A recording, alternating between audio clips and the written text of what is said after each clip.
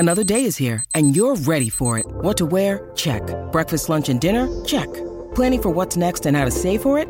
That's where Bank of America can help. For your financial to-dos, Bank of America has experts ready to help get you closer to your goals. Get started at one of our local financial centers or 24/7 in our mobile banking app. Find a location near you at bankofamerica.com/talktous. What would you like the power to do? Mobile banking requires downloading the app and is only available for select devices. Message and data rates may apply. Bank of America N.A., member FDIC. This episode is brought to you by Shopify. Forget the frustration of picking commerce platforms when you switch your business to Shopify, the global commerce platform that supercharges your selling wherever you sell. With Shopify, you'll harness the same intuitive features, trusted apps, and powerful analytics used by the world's leading brands. Sign up today for your $1 per month trial period at shopify.com/tech, all lowercase. That's shopify.com/tech. At Evernorth Health Services, we believe costs shouldn't get in the way of life-changing care, and we're doing everything in our power to make it possible. Behavioral health solutions that also keep your projections at their best? It's possible. Pharmacy benefits that benefit your bottom line? It's possible. Complex specialty care that cares about your ROI? It's possible. Because we're already doing it. All while saving businesses billions. That's Wonder made possible. Learn more at evernorth.com/wonder. Welcome to the New Books Network. Hello, and welcome to another episode of New Books in General History, a podcast channel on the New Books Network. I'm one of the hosts on the channel, Dr. Miranda Melcher, and I'm really interested today to be interviewing Dr. Simon Robery about his book titled 4 Shades of Grey, the Amazon Kindle platform, published in 2022 by MIT Press. And it's really the first book-length analysis of Amazon Kindle, and looks from a bunch of different angles at the technological side, the bibliographical side, the social impact on publishing. And it's a really quite an interesting book because Kindles are something a lot of us are very familiar with, but maybe don't really think about kind of the processes that led them to be what they are today, how they function, both in terms of hardware and software, the number of ways in which I've now learned from this book. They're quite innovative. So I'm really excited to be speaking to Dr. Simon Robery today. Welcome to the podcast. Thank you, Miranda. I'm excited to talk to you about this book. Wonderful. Could you please start us off by introducing yourself, your academic background, and explain why you decided to write this book? Of course. So I have had a kind of long history of thinking about the Kindle that dates back to when I was completing my PhD. So I've always wandered around various academic disciplines.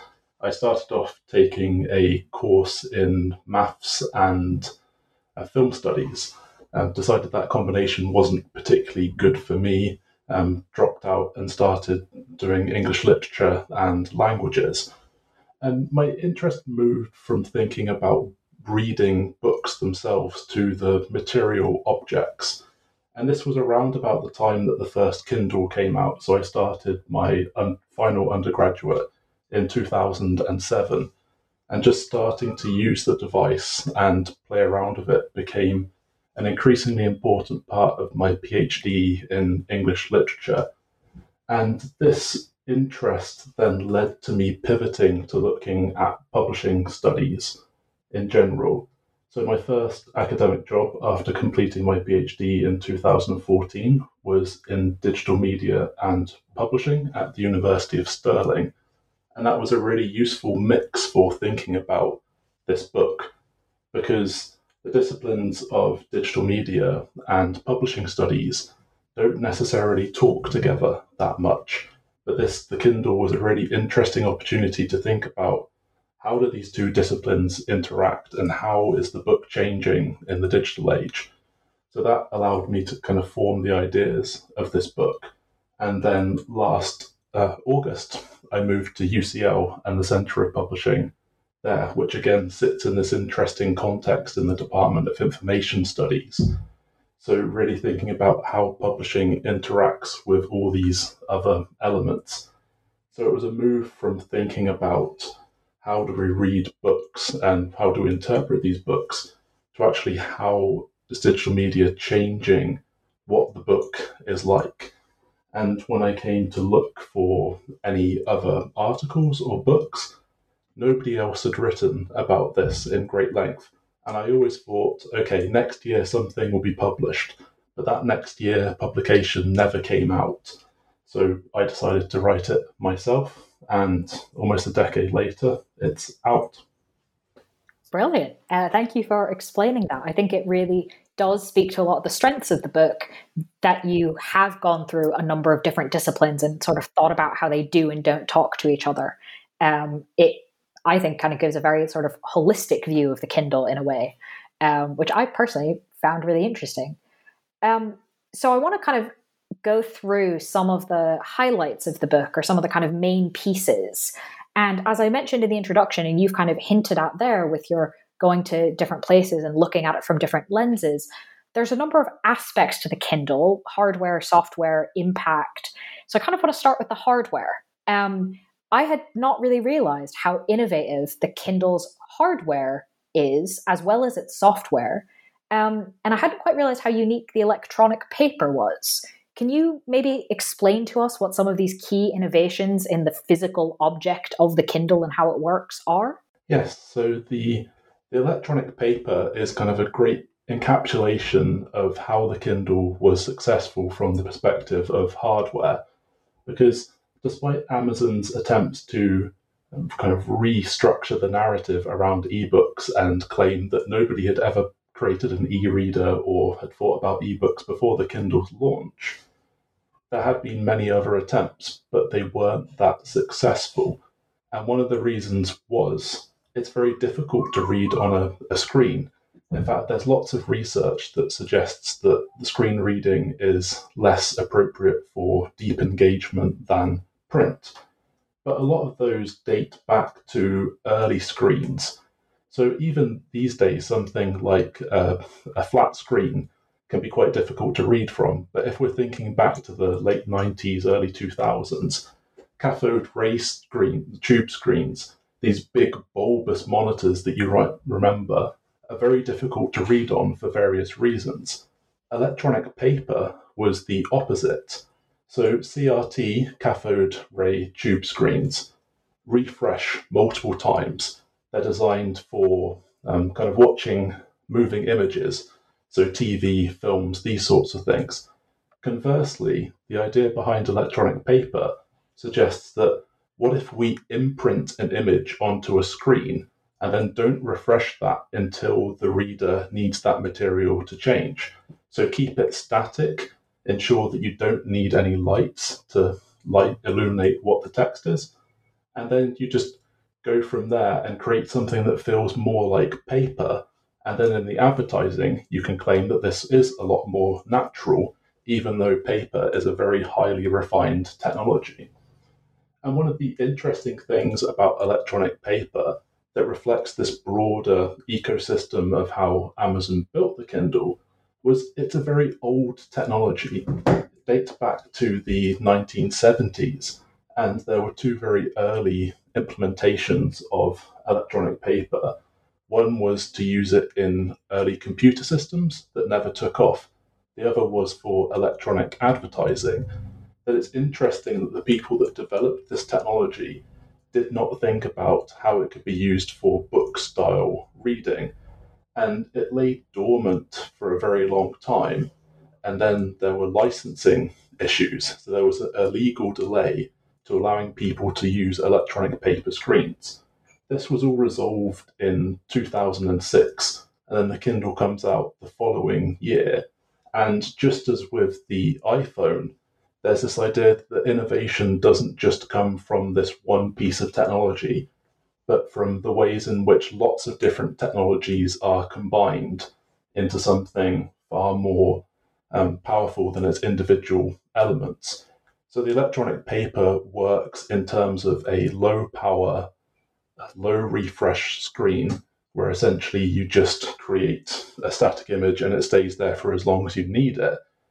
This was then combined with lithium-ion batteries. So this idea of a rechargeable battery that, again, you just take a charge every now and again, and you don't need to refresh and recharge your device very often. So in the initial advertising that Amazon put out about the Kindle, they talked a lot about this idea of you only need to charge it once a month. And if you compare that to smartphones, so the early iPhone at that time, that was a lot more advantageous than saying you get a day's worth of charge from it.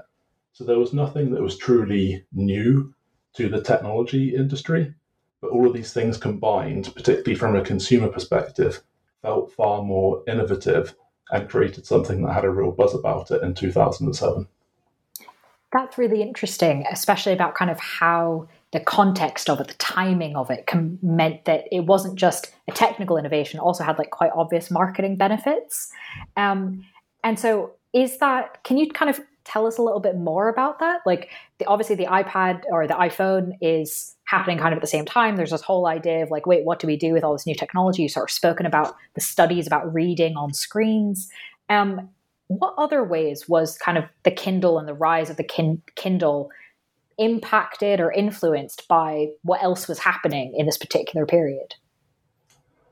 Well, as a kind of technological aside and marketing, as a roundabout way of getting to your question, there's a very interesting early video for the Kindle One where they show it bouncing, and there was this idea of it being far more sturdy than other devices. So early iPads, early iPhones break on contact.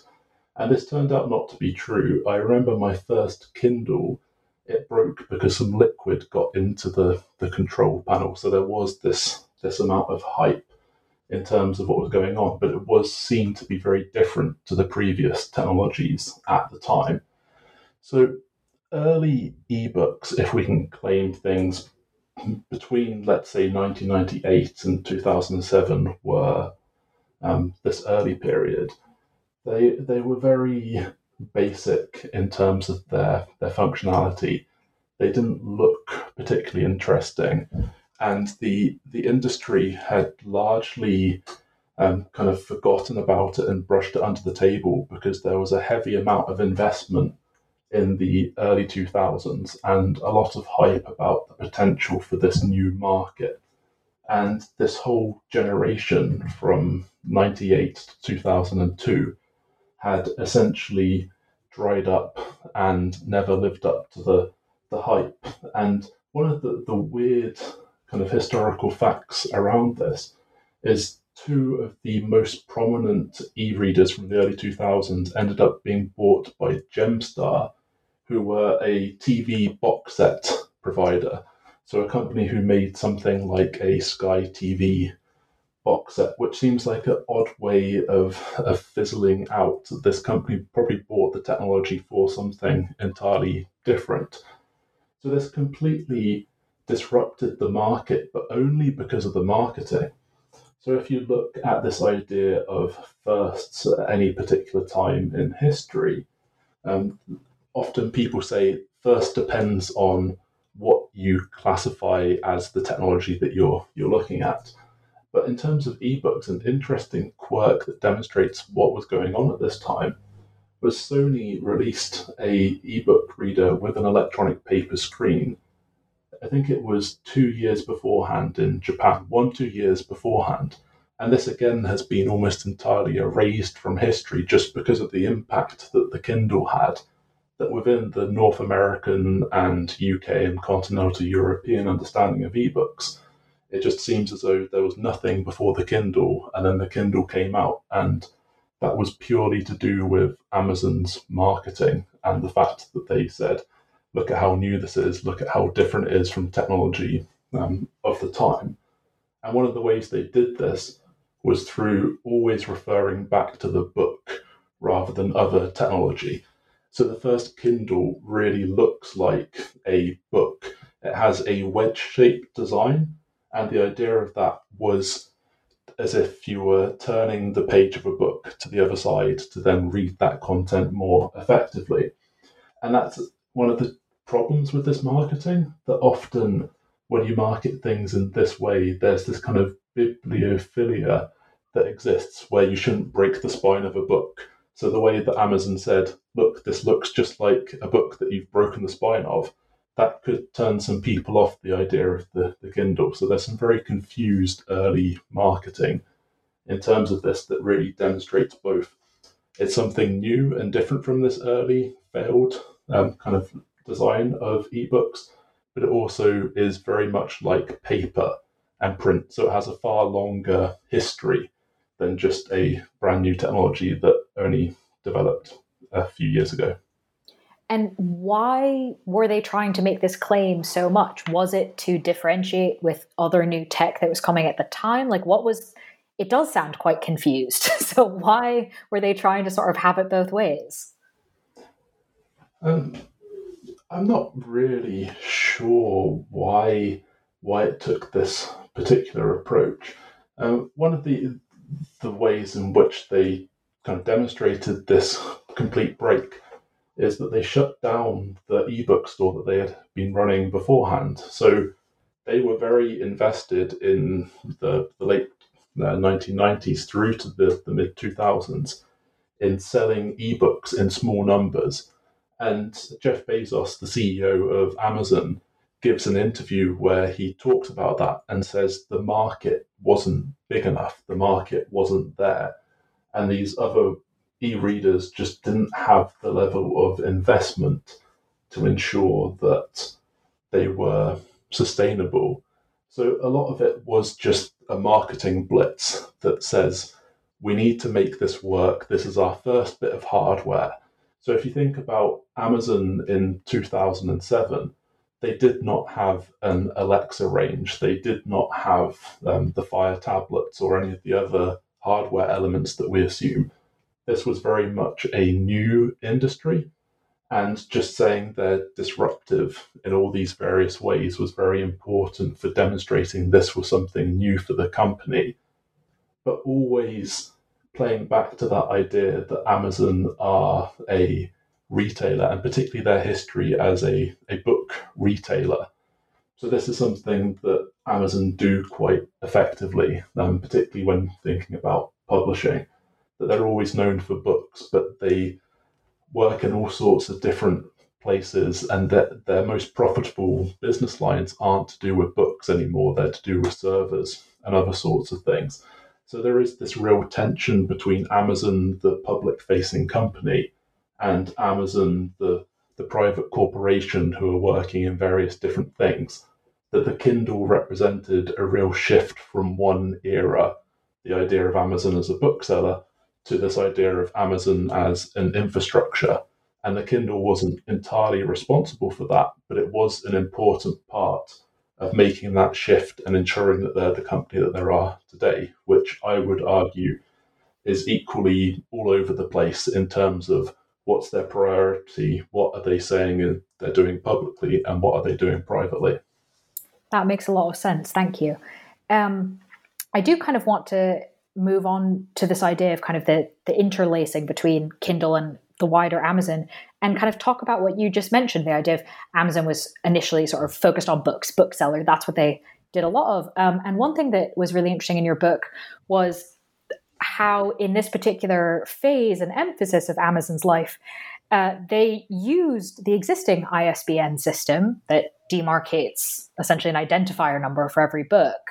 But they also massively expanded that system, and that expansion had some pretty direct implications for Kindle later on. Can you tell us a bit more about kind of what they did, why, and the impact it had?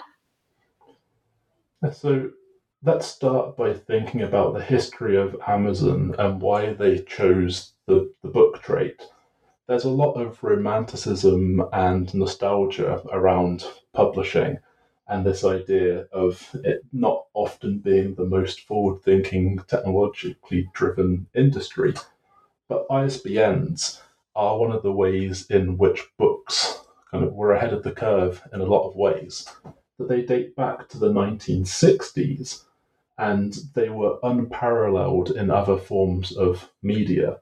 So this idea of being able to identify a specific edition of a book was very novel in a way that CDs didn't have the same kind of classification. And this is then part of why Amazon chose books. There are lots of other reasons. So the idea that books are easy to send in the post. There are warehouse advantages in the US at least. So Bezos chose Washington for his headquarters because it was near one of the major book distributors. But the ISBN standard was international, and it allowed you to pick and choose books in a very specific way with specific information about where that book came from. So which language region it came from, which publisher it came from, and all of this extra information that meant that this was a very useful standard for discovering books. And one of the sleights of hand that Bezos did in those early days of Amazon was saying that he could access any book that was in print. One of the ways that you could do this was through data brokers such as Nielsen in the US, who essentially said, these are a list of books in print, and then you can order those books from a warehouse. And this standard was very useful for just generating lots of web pages and records that said, we can get you these books within a week, let's say. This is very similar to a brick and mortar bookshop. So if you go into, let's say, Waterstones or Barnes & Noble, you can go to the counter and ask them to reserve the book. And they were using the same database and using the same ISBN standard, but they were keeping that information private. While the Amazon website said, here's a list of books that are in print, we're not going to gatekeep this information.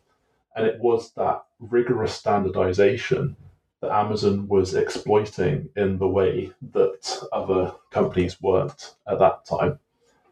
And one of the challenges of this was then you start off creating a business that's for books and you have the ISBN standard.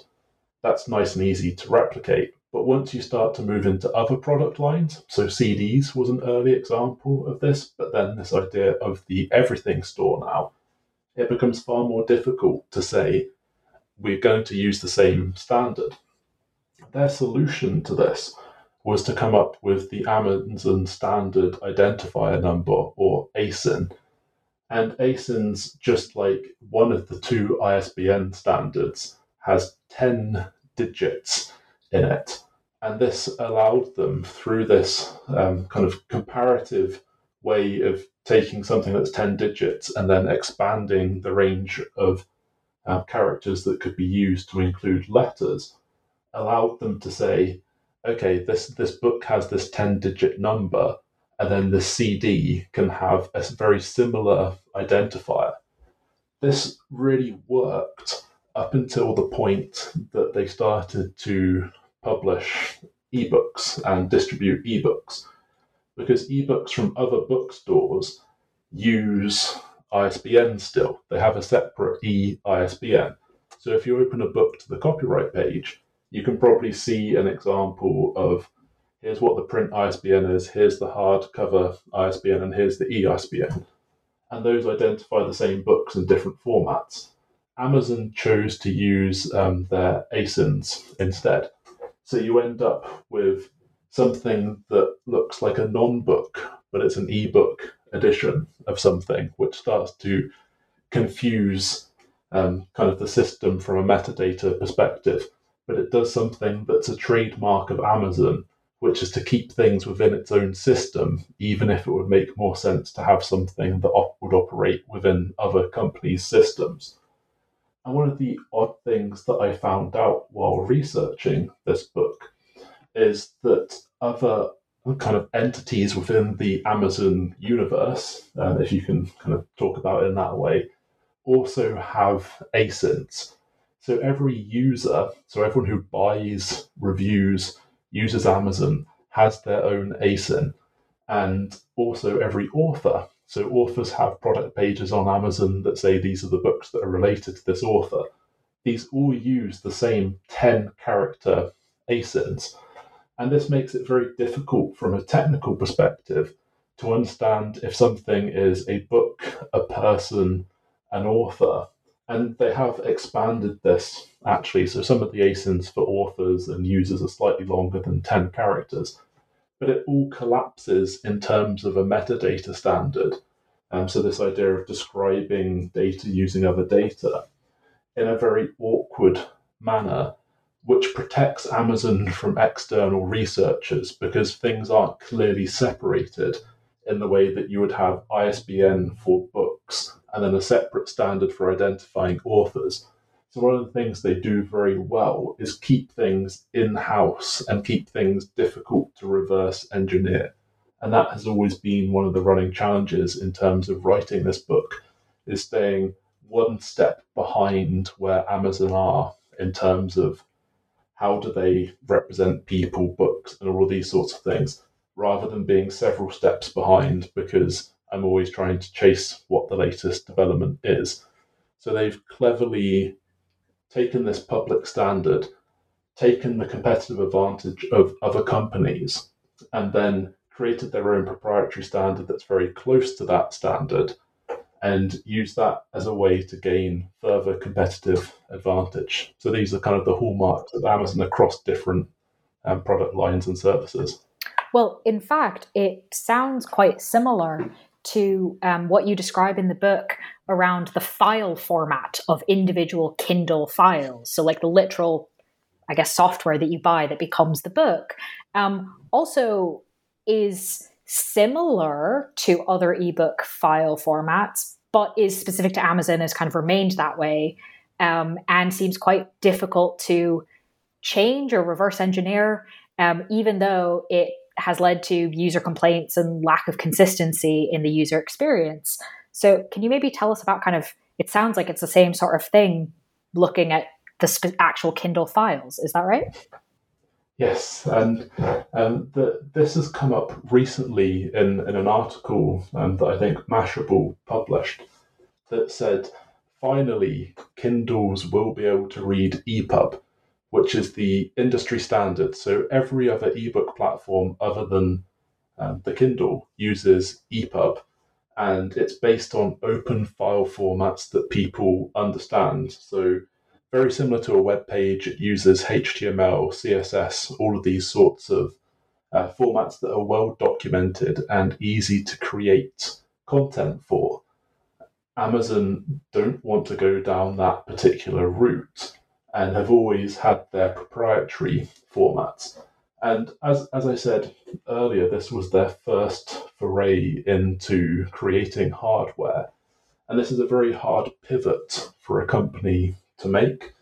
And one of the ways that they kind of developed this more quickly and more fluidly was to acquire other companies. So they acquired a company, the French company called MobiPocket, back in 2004. And MobiPocket was one of the many competing standards before EPUB came out. So around the mid-2000s, EPUB was developed and agreed on by technology companies, publishing companies, notably not Amazon, as a more open format. But before then, there were essentially lots of different competing formats, and every ebook reading software had its own requirement, which, as you could understand, is a nightmare for a publisher who then has to create 20 different copies of the same title for each individual platform. EPUB solved that problem around the mid-2000s.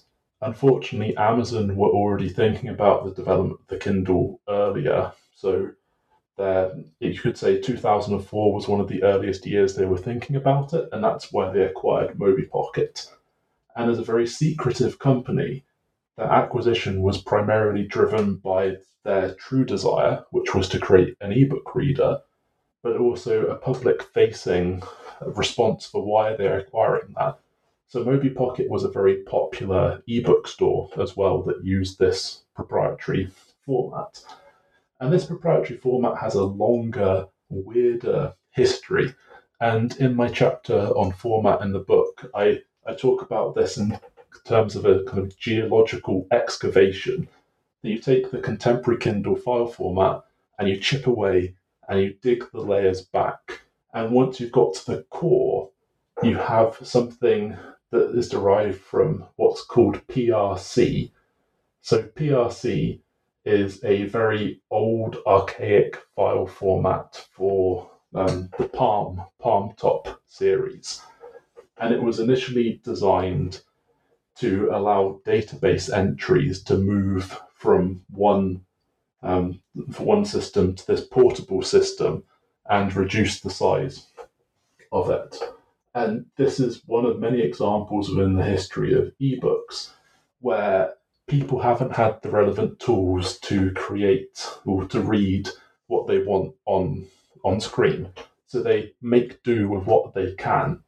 And two of the weirdest examples I came across from this era in terms of this, people would code Game Boy cartridges to read public domain texts. So there are files that you can download on the internet that allow you to read Moby Dick on a Game Boy. And the Microsoft file format was developed from help files because people would edit help files to, again, probably have Moby Dick on it. So there's this long history of people finding things and turning them into ebook platforms. So that's where Moby comes from. It was users who created their own materials, and then it got developed by Moby. They created a standard that was based upon that. Amazon bought that and then never wanted to redevelop everything from scratch. Because one of the real problems with standards is once you have that initial standard, it's very difficult to then completely do a 180 and change everything that you're doing. So you end up with this very archaic file format that can't do very much. And things have changed for the better, but some of those early issues remain. So to take one example that I talk about in the format chapter, there are issues with accessibility of materials that aren't in the English language. Because when you're developing a closed system, you need to think about all possible use cases.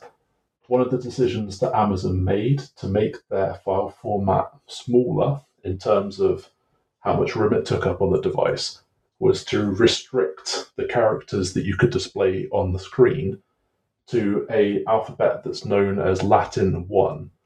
And Latin 1 says anything from A to Z in both lower and uppercase numbers and some punctuation marks are all the characters that we can render on the screen.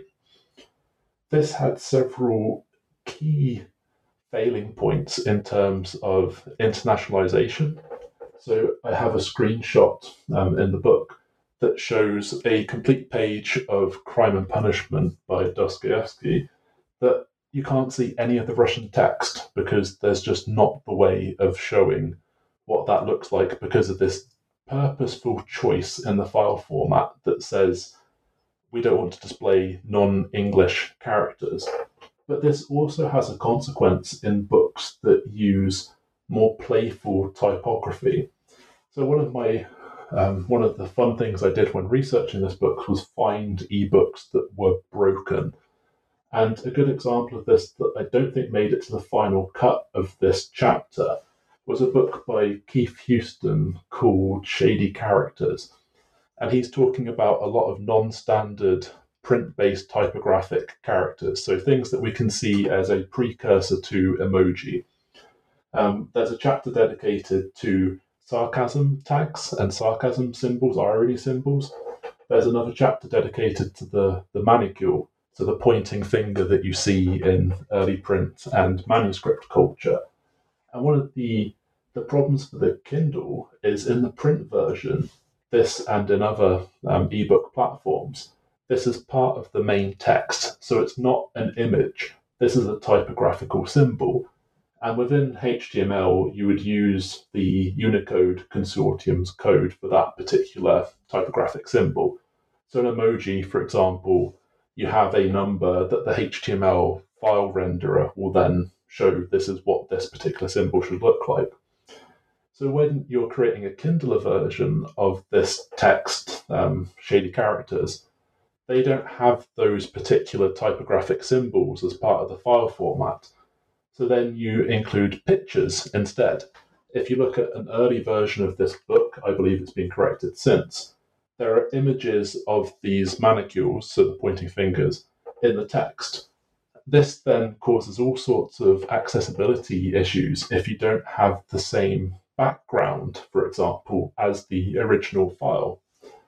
If you increase the size of the font, the image does not scale with that. And anything to do with text-to-speech, so if someone doesn't have perfect eyesight and needs help by a AI-driven kind of narrator, then it doesn't read out that particular text properly because it's an image rather than text. So some of these early workarounds and the fact that it has this longer history of being a very archaic file format have really led to limitations. Fortunately, we're in the 15th year of the Kindle now, and the more contemporary devices are far more effective in terms of this. So I've recently bought a Kindle Oasis, which is one of the luxury Kindles, and it is a far better experience than these early versions. One of the things that complicates Amazon's file formats is that when we think about books and texts, we don't see this as computationally difficult. And then when we think about phones and this idea of planned obsolescence, it's easier to sell the idea that your phone is out of date and Apple don't want to support it. People don't think about Kindles and e-readers in the same way because they think text is text, it's easy to deal with. But because people still want to use their Kindles from 15 years ago, and some of the most popular on the resellers market are from 2009 because they created these very big Kindles that then they never sold after that. You get people who want support for 15-year-old devices, which is almost unheard of in this particular kind of era of planned obsolescence. And that raises problems for kind of file formats because Amazon still need to support these old file formats that people rightly want to use, but they also want to drive things forward. So there's this real tension in this file format that it's not just Amazon not making a proper job of it. It is also, we need to make sure that everybody is catered for and nobody is annoyed that their 15-year-old device doesn't work anymore. When you need mealtime inspiration, it's worth shopping Kroger, where you'll find over 30,000 mouth-watering choices that excite your inner foodie. And no matter what tasty choice you make, you'll enjoy our everyday low prices, plus extra ways to save, like digital coupons worth over $600 each week. You can also save up to $1 off per gallon at the pump with fuel points. More savings and more inspiring flavors make shopping Kroger worth it every time. Kroger, fresh for everyone. Fuel restrictions apply. Your brain needs support, and new Ollie Brainy Chews are a delightful way to take care of your cognitive health. Made with scientifically backed ingredients like Thai ginger, L-theanine, and caffeine, Brainy Chews support healthy brain function and help you find your focus, stay chill, or get energized. Be kind to your mind and get these nootropic chews at ollie.com. That's OLLY.com. These statements have not been evaluated by the Food and Drug Administration. This product is not intended to diagnose, treat, cure, or prevent any disease. Ryan Reynolds here from Mint Mobile. With the price of just about everything going up during inflation, we thought we'd bring our prices down. So to help us, we brought in a reverse auctioneer, which is apparently a thing. Mint Mobile Unlimited Premium Wireless. How to get 30, 30, bit to get 30, bit to get 20, 20, 20, bit to get 20, 20, bit to get 15, 15, 15, 15, just $15 a month? Sold! Give it a try at mintmobile.com/switch. $45 up front for 3 months plus taxes and fees. Promo rate for new customers for limited time. Unlimited more than 40 gigabytes per month. Slows full terms at mintmobile.com. Fascinating. Thank you for kind of explaining the different sides of that. I admit I am one of those people that still uses my e-reader that is over 10 years old. I know that Apple's not going to support it, and so I treat it very, very, very carefully. But it will die, and I will be sad. So I can understand that Amazon is aware that there are probably lots and lots and lots of people like that with Kindles. And so kind of speaking about the sort of wider idea, the wider influence of the Kindle, now that you've so helpfully explained to us the sort of hardware and software elements that make it so interesting, how has Kindle engaged with or expanded kind of traditional publishing and publishers and how they think of sort of a front list of like immediate new shiny books and a back list of kind of everything else they've got? How has Kindle impacted publishing? I have a very contentious response to this from a kind of publishing perspective. That I think the engagement has largely divided and forked, particularly in the last 5 or so years, where there was a lot of excitement around the potential for the front list and back list on e-readers, not just the Kindle. But now there's this grander narrative of people don't want to read ebooks anymore, and audiobooks are the new exciting thing that gain investment. But if we look at the front list in terms of this, it's actually demonstrated that there are markets that traditional print-based publishers aren't catering for as much as the audience wants that. And interestingly enough, these are genres that are well represented in print. So in terms of front list, you see the development of Kindle Direct Publishing. And this has had a great impact on the industry, the idea that authors can publish material directly to the Kindle rather than going to a traditional publisher. Although there are lots of publishing services that have replaced that. So freelance editors, freelance marketers, or authors are taking on the role of publishers in various ways.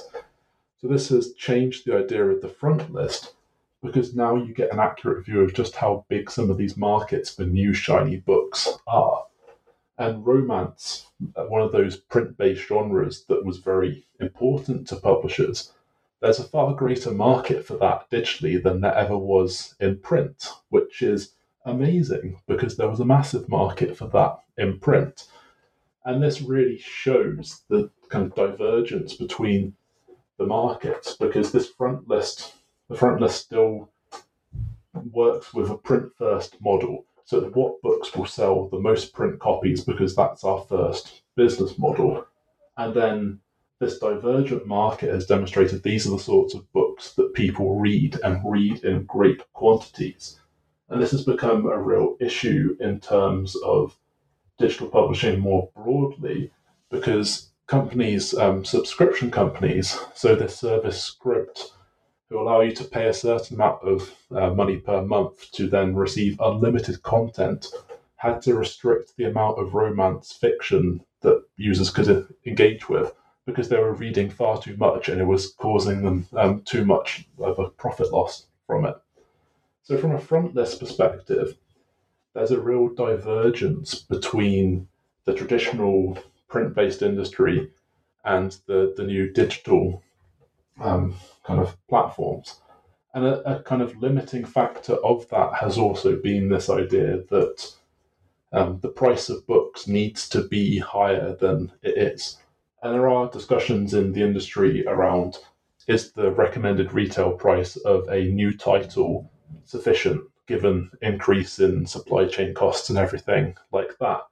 But from an ebook perspective, there's this real challenge of value proposition, where you can buy an app, you can buy a cheap game for £5-10 at very max from an app store, while a new book in hardcover might be £20-30. So how do you ensure that you are getting enough people to buy your book? And the self-publishers just can produce a book a month, and there's almost this kind of algorithmic appetite for producing as much content as possible, and then just getting consistent readers to buy a book a month for 99p. That works for self-published authors, but for big brand names, they still need to be charging, in the American context, $30, while initially the Kindle, you could buy a bestseller, a frontlist title for $10, and this was really unsustainable for the industry, which is why they chose to prioritize print. So in terms of the front list, from a traditional perspective, it hasn't changed that much, but it's demonstrated the shape of the market that can be exploited. The backlist, so the old titles, which is one of the benefit of traditional publishers. So if you take Penguin, they've been around for around about 100 years at this point. They have a vast backlist of titles that are still protected by copyright, that potentially they could sell for 99p up to £5 as an ebook. That has not happened, unfortunately. And this is primarily due to the costs. So it's very difficult to create a digital ebook version of something that was initially made in print using traditional techniques. So something from the 1930s, 1940s, so on. Unless it was very popular, you then need to pay for a 2-part process to get that as text digitally, and then there's further costs after that. So unlike a film where there are streamlined ways of taking a DVD, taking a VHS, and making a digital copy, there is no way for a computer to read text without first taking a photo of it, and then you need to correct that process.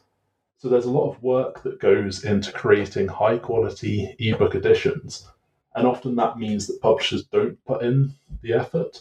So you can see there's a button on the Amazon website that says, this is a low-quality ebook, and then the publisher has to correct that.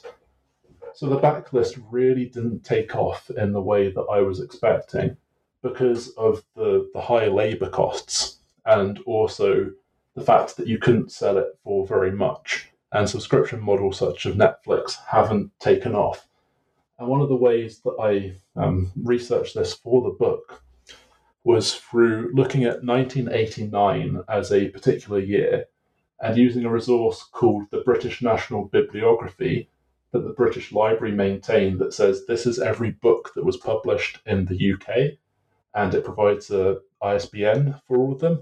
And I painstakingly went through every title by hand, individually, and looked at if they were available for the Kindle, if they're available in any kind of digital edition, and found that in 2018, when I conducted that research, that fewer than 10% of books published in 1989, which is fairly recent, weren't available for the Kindle, and most of them weren't available digitally online. That there are a lot of books that just don't exist in digital form, and this means that publishers can't exploit the backlist. And a lot of those titles in 1989 would still be relevant because there was, for example, a lot of discussion around Soviet Union and the Cold War. So that if publishers could get the costs down, one way of easily pivoting would be what's in our backlist that we could put back as a cheap Kindle edition, but the market's just not there and the economics aren't there, which is one of the great shames of the kind of contemporary ebook market. Fascinating. Yeah, thank you for explaining that. I think I do remember initially with ebooks and Kindles, there were a lot of kind of old things out of copyright, and it was like, oh, this is super cool. And then I was like, oh, wait, hang on a second. Like every second word is misspelled or smushed together, or I can't read it. It's blurry. Thank you for explaining why that is true. So one of the other things in your book that, again, I think speaks to this idea of a thing that many of us probably have come across in reading either on a Kindle device or through a Kindle app, but maybe never really thought about and certainly didn't do the painstaking research that you did, which is about the paratext, the social reading of books. And essentially what this literally means, or at least one example of it, is that when you're reading a Kindle book, you can highlight a bit and it will tell you if other people have highlighted it, or you can read it and there'll be a little underline and it will kind of indicate that other people have found this sentence or this quote or this phrase to be something worth highlighting for whatever reason. And this obviously is kind of a thing you could do with a physical book, but obviously not with like thousands of people all highlighting the same physical copy. And you talk about this in the book, but you also talk about Kindle being kind of a platform, not just a device. And it kind of seems to me like these two things, this is one way that they come together, Kindle as a platform, and then this like social element to what we can now do. So I was kind of wondering if you could sort of tell us about this and sort of some of the things you found about what actually is happening with this sort of social engagement aspect of the Kindle. Well, the annotations is one of the few constants that it was the Kindle 2, I believe, that first had this kind of shared annotations system. But as I said, this was one of the only constant elements of it. And one of the interesting things that Amazon have done is constantly experiment with different forms of social reading, of different kinds of paratext more broadly. And as I talk about in the book, these come from two different ways. So you have automation as one way that we're very familiar with in terms of Amazon and social media platforms, and equally the user labor side of things, and using that as a way of producing content. And as we were discussing earlier, one of the challenges for Amazon is that they're using this proprietary technology to kind of have the basis of their ebook platform and as the format. One of the challenges of creating ebooks is, for example, indexing or using an effective search engine. And these sorts of elements are difficult, they're expensive, and publishers are unlikely to want to do something entirely different just because you don't want to use the industry standard. So one of the things that Amazon were very keen on doing in terms of this social reading was allow people to discuss a book. So a company called Shelfari, running very much like Goodreads today, they allowed you to review books. But one of the things that Amazon added was this Wikipedia style, tell us the synopsis of this book, tell us who this character is, give us a bit of data. And then they would slyly use that as part of the main interface. So then they could say, we have added value. In terms of indexes, they used automation. So they created this technology called X-Ray that rather than having an index that was fully hyperlinked and allowed you to jump forwards and backwards, it just said, this is where a character appeared in a text and would highlight in terms of a plain line, these are the parts of the text that that person appeared in. That worked great in certain contexts, but it can also spoil a particular book. So if a character appears in the first 20% and then right again at the end, it indicates that they potentially didn't die or something similar. So they just experimented with all these different elements, and I list a lot of these in the book and some of their history, but the one that people remember and the most interesting is this idea of the annotations that appear line by line. And my inspiration for this, Jordan Ellenberg was writing for Slate, I believe, and he came up with something called the Piketty Index. So Thomas Piketty's Capital in the 20th century, 21st century, a very long, I think it's about 1,000 pages long. He looked at where the highlights appeared in these books and used that as a measure to see how far through particular books people had got, using the logic that most people don't highlight bits of books that they've not read. And in this chapter, I looked at 800 books again, using a lot of manual data collection rather than automation, because Amazon makes these sorts of things very difficult. I demonstrated that it's not quite that straightforward, that there's algorithmic mediation. So this idea of 1,000 readers have highlighted this particular passage. Amazon have algorithms that, just as with other social media, kind of pick and choose particular things. And one of the ways that they algorithmically mediate those annotations, they don't necessarily pick the most popular annotations or the most highlighted. It's this vague term, popular, what counts as popular. And they tend to appear more towards the beginning of the book because that's what the algorithm wants to present. And one potential reason for this is you can download an extract of the book, and it is always the opening section of it. So if you include highlights that say 2,000, 5,000 people have highlighted this, then people are more likely to buy it because they see that other users have engaged with that. So there's a lot of algorithmic mediation that means that this whole idea of exploring social reading that a lot of my kind of colleagues who look at digital reading platforms, it can often not give an accurate picture of what's going on. But there's a clear reason why Amazon have kept it for so long. And that's because it is engaging as opposed to some of the other things that they've included. And as a kind of follow-up from what I've said in the book, I should be fair to Amazon and say that they have improved some of these systems. So, for example, in a recent ebook that I read, footnotes were actually a pop-up box that appeared down the bottom that just showed the particular footnote, unlike the old system where you would have a pop-up that showed the entire book rather than just the section that you were looking at. So if a footnote was short, you could see the next footnote. And the worst way that this functioned was the dictionary. So the early dictionary as a paratext, so you click on a word that you don't know and it shows the definition. If the definition was too short, it would show its context within that particular ebook, which demonstrated it wasn't a separate database. It was just an ebook that you looked at with a little preview section. So this whole use of paratext and social reading can really confuse readers. And one of the interesting things that I found when looking at online discussions around ebooks, and there is a very enthusiastic community that does this, that the Indian Amazon had something called Kindle Lite.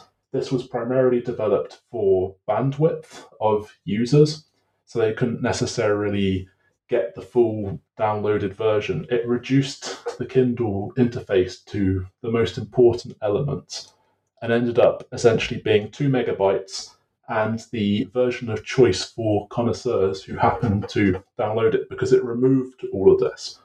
So again, there's this tension between Amazon fitting into this Silicon Valley kind of hype cycle of we need to create something new each year, we need to add a new feature, and also readers just wanting to read their books. So with these annotations, kind of like why do you want to see what other people have highlighted? It might be a curiosity, but ultimately, what does it add to the reading experience? So there's this tension that kind of exemplifies a lot of what we've been talking about in terms of the public-facing side of things and the private, and the difference between what Amazon think people want and what at least the dedicated users want. Yeah, thank you for explaining that. I think it's a really interesting aspect, and kind of in the book you have a number of really interesting examples where you kind of demonstrate particular cases. You already obviously talked us through one, but there are a bunch in the book that show sort of different detailed aspects of it that's really interesting. So thank you for giving us kind of an overview to this topic. So as we move towards the end of the interview, I have kind of some big picture questions. First off, something you write in, I believe, the conclusion or the end of the book, where you argue that the quote, the golden age of Kindle is over. Why? This is something I touched upon earlier in terms of industry interest. So certainly when the Kindle first came out, there was a lot of excitement around how this would disrupt the industry, how it would create new revenue models. And as we've spoken about, the potential for both front list and backlist titles for publishers who weren't willing to invest enough money ended up fizzling out a lot of that interest. And this narrative of print books being better than ebooks has come to dominate the trade section of the industry, at least. So there is this real nostalgia for print that after that initial excitement died out. At the same time, Amazon have expanded their interests. The Kindle isn't their only hardware. They are known for doing far more at this particular time. So it became less and less of a priority for Amazon to update the Kindle when they had other hardware, other services, other media. So if you look at kind of what Jeff Bezos is doing now in terms of his private acquisition of the Washington Post, and also things such as Amazon Studios and creating such properties as the Lord of the Rings TV show, it's no longer as interesting text. That text is just text to a lot of these people. It's not the most flashy, technologically driven kind of media format.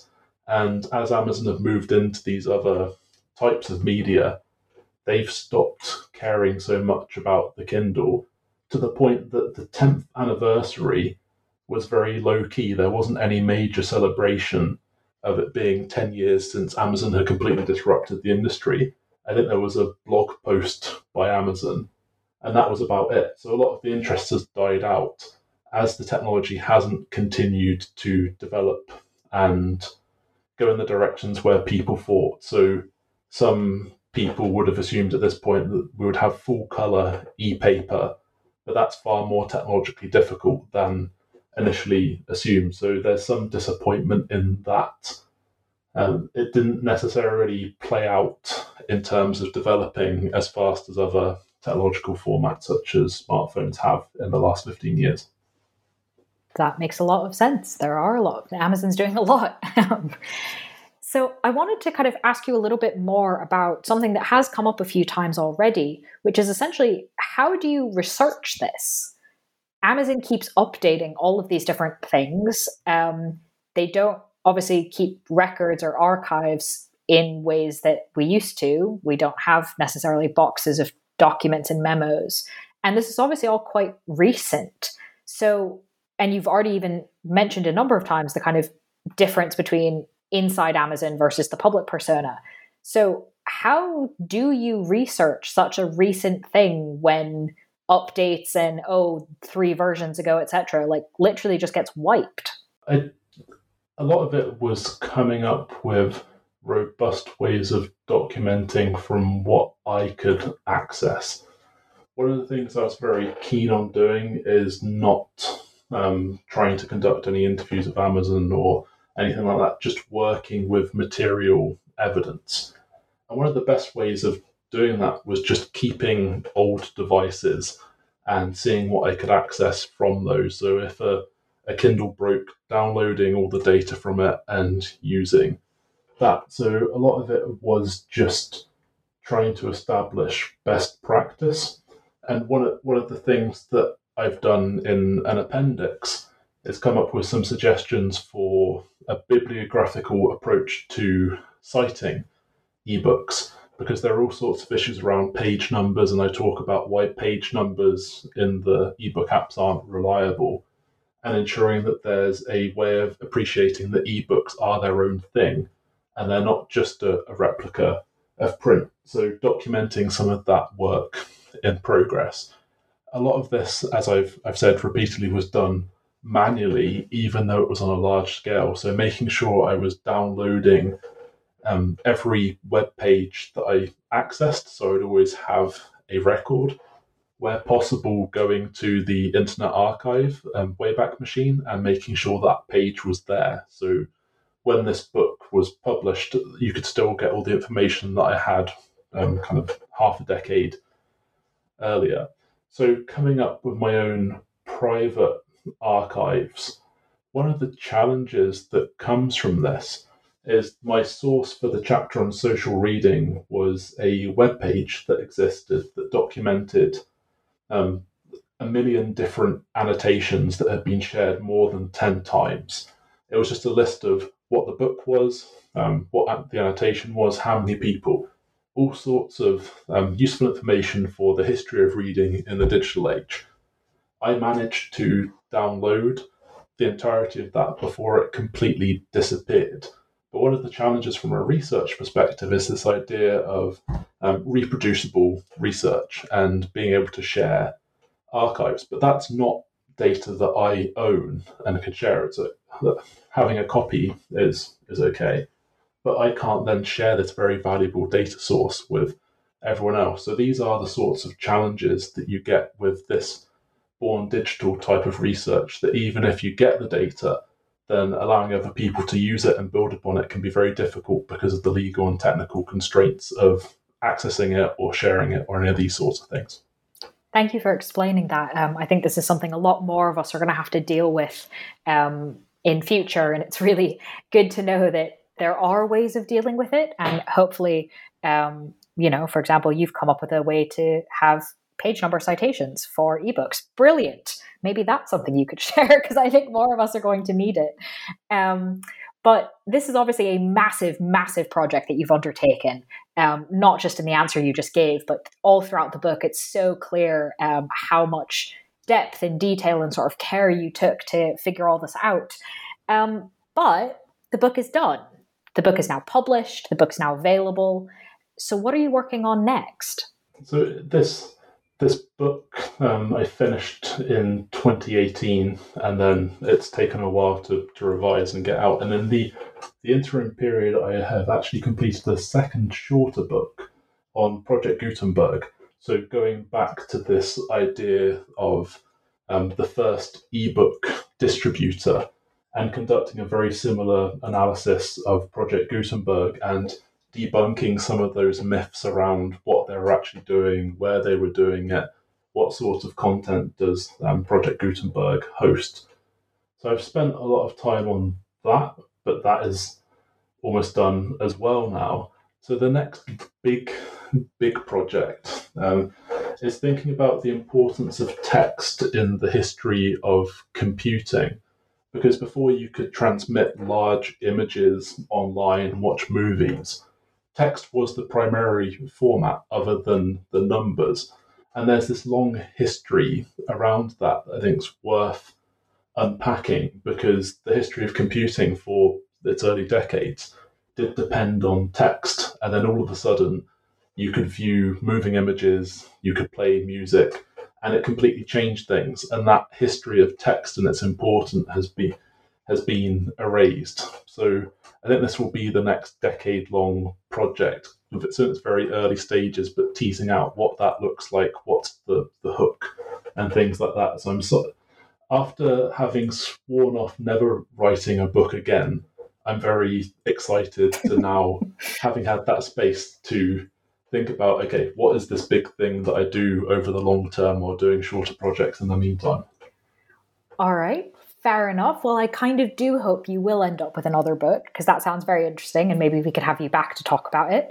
But while you go off and research what sounds like a massive project, listeners can read your book that we've been discussing in this episode, which, as a reminder, is titled 4 Shades of Grey, the Amazon Kindle platform, published by MIT Press in 2022. Dr. Simon Roberry, thank you very much for joining us. Thank you, Miranda.